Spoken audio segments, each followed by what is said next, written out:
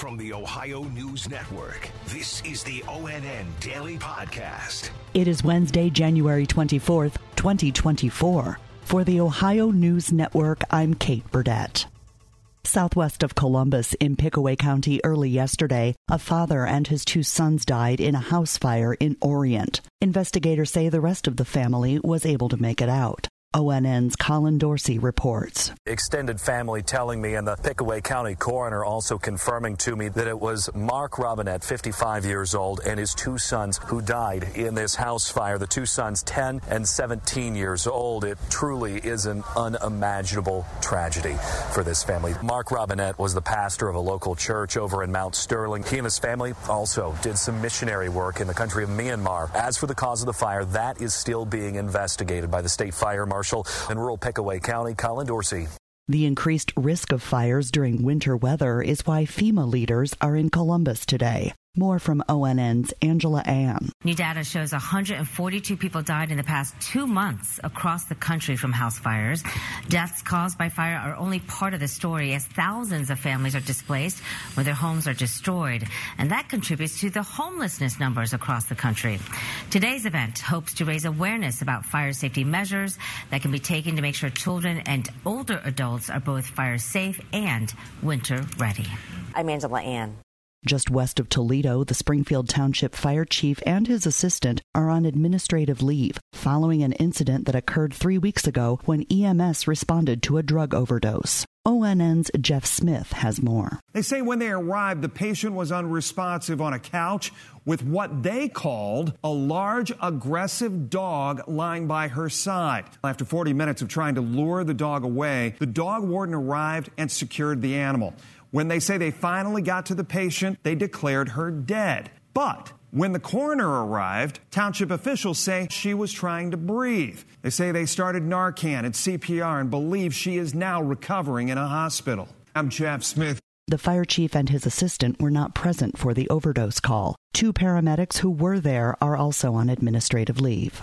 A train hauling ethanol derailed in southwest Ohio yesterday. Here's ONN's Parker Testa. Greenville Police and Fire responded to the derailment just before 12:30 Tuesday afternoon. Cops say 3 tankers full of ethanol along with several other cars jumped the tracks. Fortunately, there was no spill. There's no threat, no hazmat issues that we're aware of. Greenville Lieutenant Ryan Benge, the cause for the derailment is not yet known. Parker Testa, ONN. Greenville is in Darke County, 40 miles northwest of Dayton.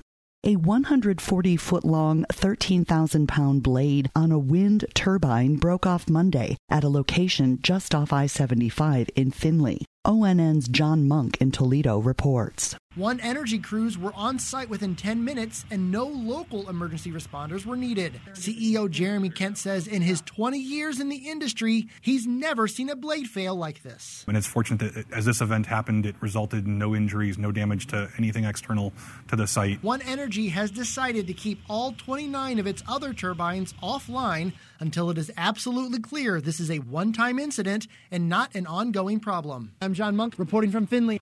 Legislation introduced at the Ohio State House aims to eliminate Ohio's state income tax. ONN's Tracy Townsend in Columbus has more with State Senator Steve Huffman. And those who are supporting this bill say they've been decreasing the income tax for years, and now they say they want to get rid of it altogether. Lawmakers say this would happen over a period of time. I think this is the opportunity that we need to get to be like states like Florida and Texas, and I think there's 9 total that have no personal income tax. That would also eliminate the commercial activities tax. That's the tax that applies to all types of businesses in the state, from retailers to service providers like lawyers. I'm Tracy Townsend.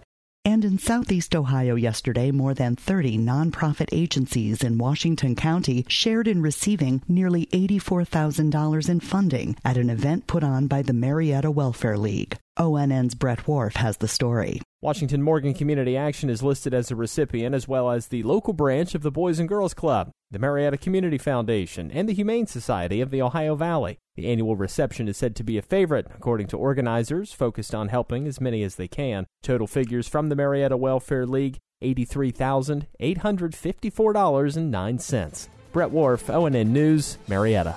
Special thanks to our television affiliates WKYC in Cleveland, WTOL in Toledo, and WBNS in Columbus for their contributions to today's podcast. I'm Kate Burdett on the Ohio News Network. This has been the ONN Daily Podcast, a production of Radio Ohio Incorporated on the Ohio News Network.